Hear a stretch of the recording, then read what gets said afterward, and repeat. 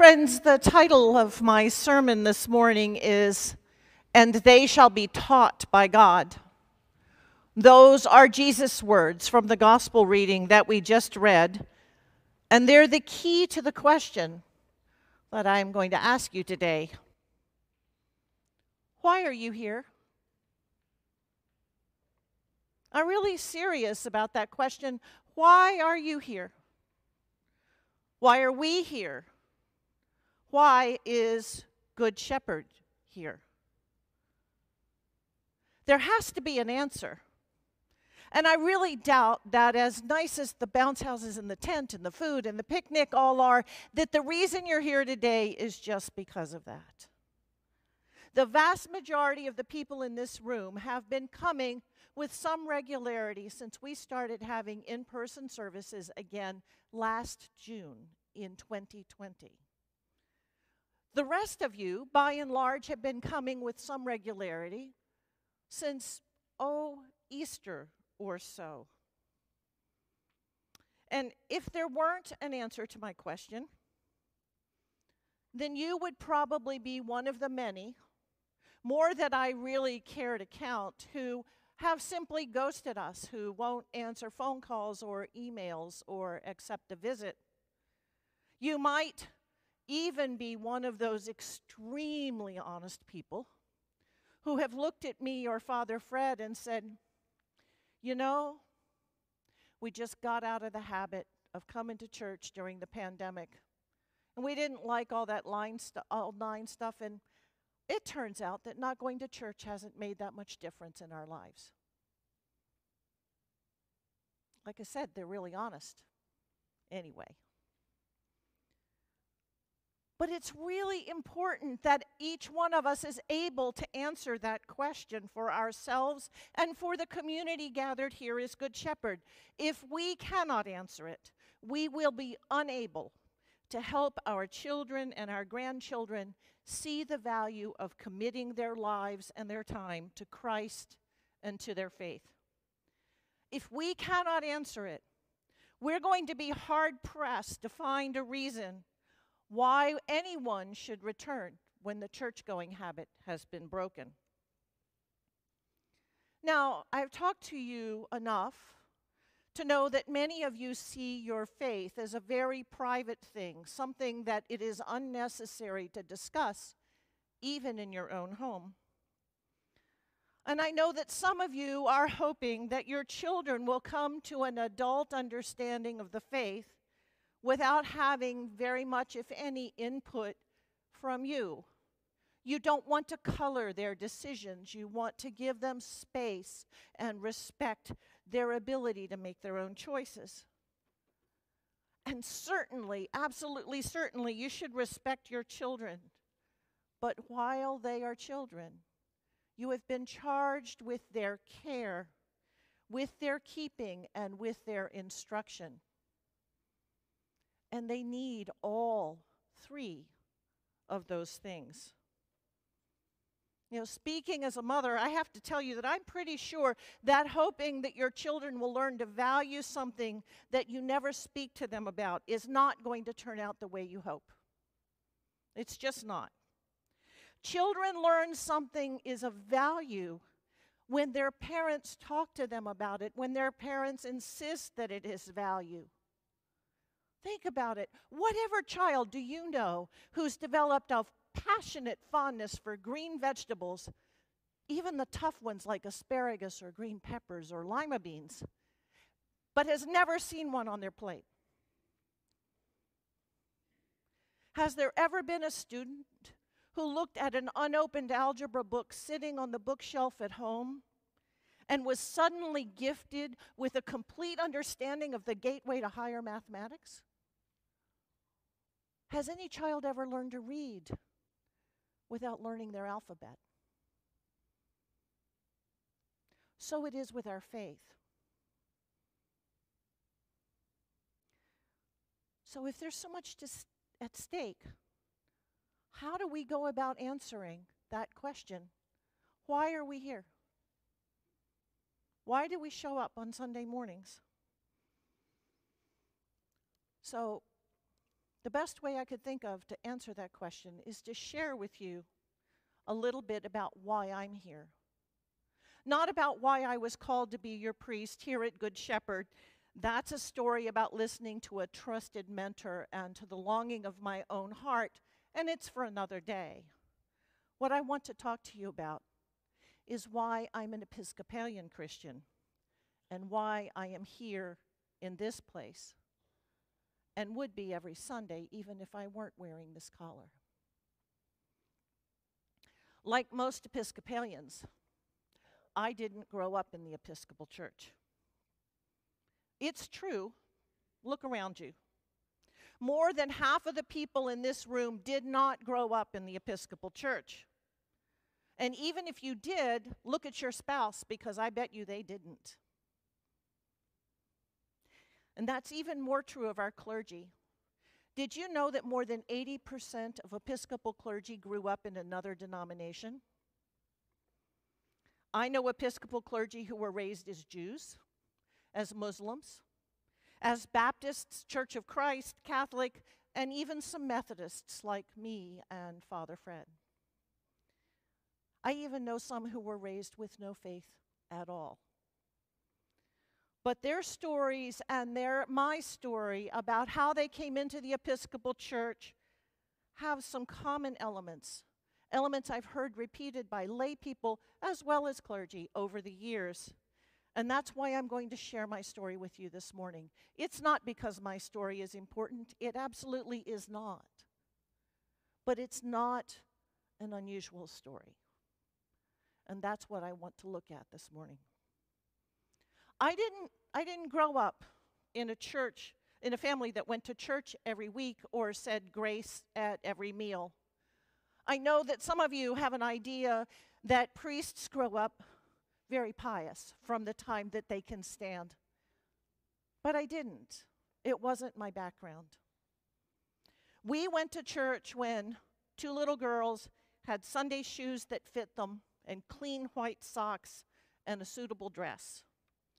My mother needed a suitable hat, and if she didn't have one, we got dropped off for Sunday school. My father didn't darken the doors of the church very much at all. My sister and I sang in the children's choir, and occasionally we would get invited to sing duets for the old ladies' Sunday school class.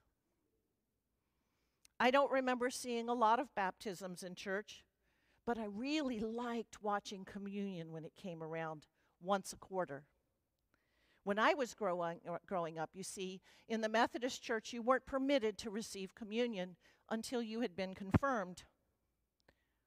But even as a child, I would sit there and I would listen to that story about how Jesus fed his disciples, and then I would watch the people come forward and they would get a wafer and a little shot glass of grape juice and kneel at the altar rail, and it seemed to me so important because they looked like it was important. And it seemed to me that it was special. And I couldn't wait for the day when I would be confirmed, because receiving that wafer and that little bit of grape juice was going to be so special and so important for me. Now, as it happened, we moved twice during the normal years when children went through confirmation in the Methodist Church, and so I never went. And then for reasons that I don't remember anymore, we really didn't go to church during high school. But at 19, the minister finally looked at me and said, "I give up. You're too old for confirmation class. We're just going to receive you as an adult." And so, for the very first time that morning, I got to take communion. It was special. But somewhere deep inside of me, I just felt like there needed to be more to it. Couldn't put my finger on it. I couldn't name it. But somehow, it didn't quite work out. Then I went off to college. Well, I was already in college, and I attended chapel occasionally, and, well, if I hadn't been out too late on Saturday night. And I even toyed at one point with taking Hebrew at the Hillel House on campus because Judaism fascinated me, and I thought it made so much more sense than all that Christian stuff about resurrection and miracles and the Trinity. But I liked the organ and the Gothic architecture of the chapel, and so I would go occasionally, even though the dean of the chapel had a habit of giving marching orders to Jesus every Sunday morning.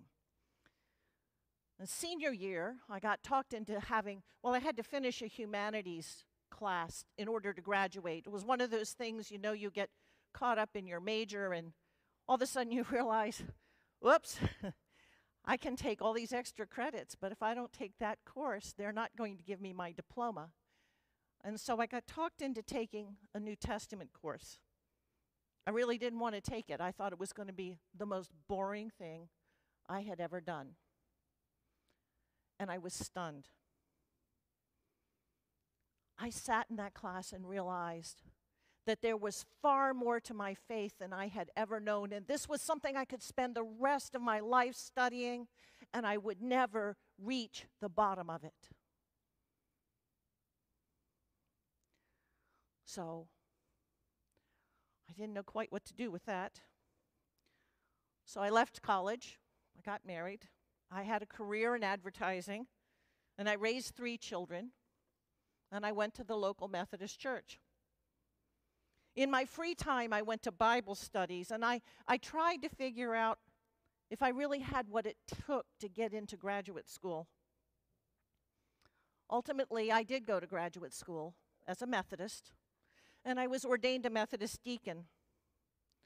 And still, even after I was ordained, something deep inside of me was looking for something. It was longing for something that I just couldn't put my finger on. Something that would help me feel the presence of God. Something that would make the sacraments come alive. And the fall after I was ordained, for reasons that involve yet a different story to be told another day, I decided I would start attending the Episcopal church that was 4 blocks from the Methodist church that I was serving. I would go on Sunday morning to the Methodist church to teach and to preach and to serve communion, and then on Sunday evenings, I would go where no one knew me for evensong and for Holy Eucharist. I would walk into the chapel at that church, and suddenly I was home. There was peace for me in that place. And I would listen to the liturgy, and I would read the prayers, and the words would pour down over me, and I would stand and sing and kneel. And in the soft darkness of the chapel, I received the body and blood of our Lord, and I felt fed way down deep in the middle of me in a way I had never been fed before. That Christmas Eve, we had 4 services in the Methodist church. We served communion at each one of them, and I assisted at all of them. And all day, I found myself trying to figure out how I could squeeze in yet another service over at the Episcopal church so that I could have real Eucharist. And then I knew I had to make a choice. So, 3 weeks later, I was confirmed in the bishop's chapel, and that very same day I resigned my Methodist orders. Why tell you that long story? Because like many Episcopalians, my story is a story about a half-understood longing for something more when I came to church. Something deeper. Something that wasn't exactly all about preaching, because good preaching is pretty easy to find in the Methodist church. Something that I couldn't quite name. It's a story of wandering and questioning, of turning away and turning back to the faith, of testing and of dissatisfaction. And finally, it's a story of homesickness and homecoming, of peace and rest and being fed, nourished in a deep, deep spiritual sense. And it's a story of being found by the Lord, of knowing that every time I enter this space, I will experience the presence of God. I will be held in his hands, and I will be fed with Christ's body and blood.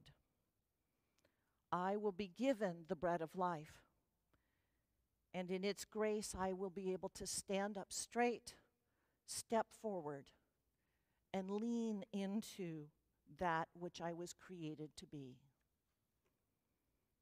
I've heard countless similar stories. I've heard similar stories from a lot of you. I've even heard those stories from people who came to the Episcopal Church because all they were looking for was a middle ground between the denomination he grew up in and the denomination that she grew up in. And those stories, though, always seem to end with some sentence like, I knew when I walked in. I knew that I was at home. I could just feel it. There was peace there. And I think that is an experience that we Episcopalians can and should offer to the world. It's one that we don't often appreciate, but we can look at people, all of us can, and say, do you struggle with life, with your faith? So have we. So do we. But we can offer you rest and the presence of God when you're in this place every Sunday. Is there a restlessness in your heart, a sort of homesickness or heart sickness that you can't quite put your finger on? We're here because we felt that feeling. Listen to the words and the prayers and the words of the liturgy. The ancient words that the church has used for nearly 2,000 years to point to the great mystery of our lives in God.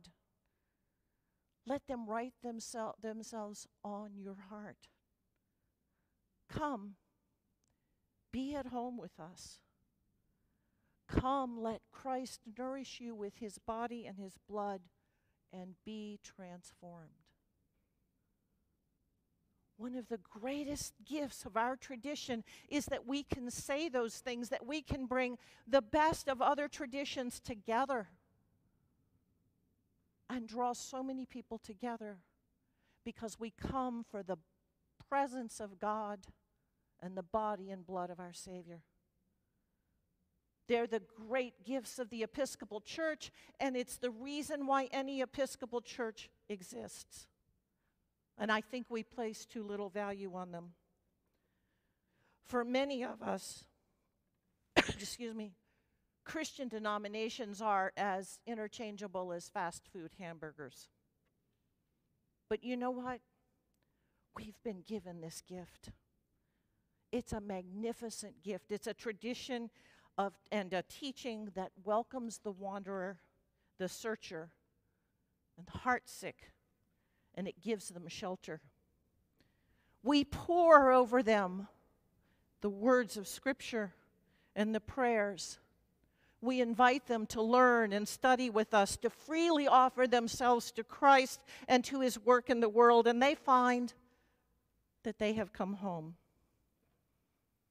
And our job is to be formed in these gifts, excuse me, to be formed by these gifts, and then to share them with others. To invite others to be, as we have been taught by the presence of God here among us, to ascend to holy and to get caught up in the glory of Christ. If you've noticed the captions that are on the beautiful posters out in the hall, you will have read that we are a people who are discipled for action, discipled for community, discipled for worship, and discipled for formation. In short, we are a people who are discipled, taught by God, as Jesus says, to do the work of Christ in the world. If we don't do those things, if we sit passively and keep it all to ourselves, then we have turned our back on the one who planted the church in this place, and we will have turned our back on the one who brought us here and said, "Come, child, let me help you find a place that will be your home." There's a really short question or answer to the question of why Good Shepherd is here. Good Shepherd is here to be in this place, a community where the lost and the found can be at home, where those who want something that feeds their soul and their spirit will be fed, and where they will experience the presence of God and know the grace of the sacraments. That's why God planted this church here, to be that kind of place. The question remains, however, why are you here? Amen.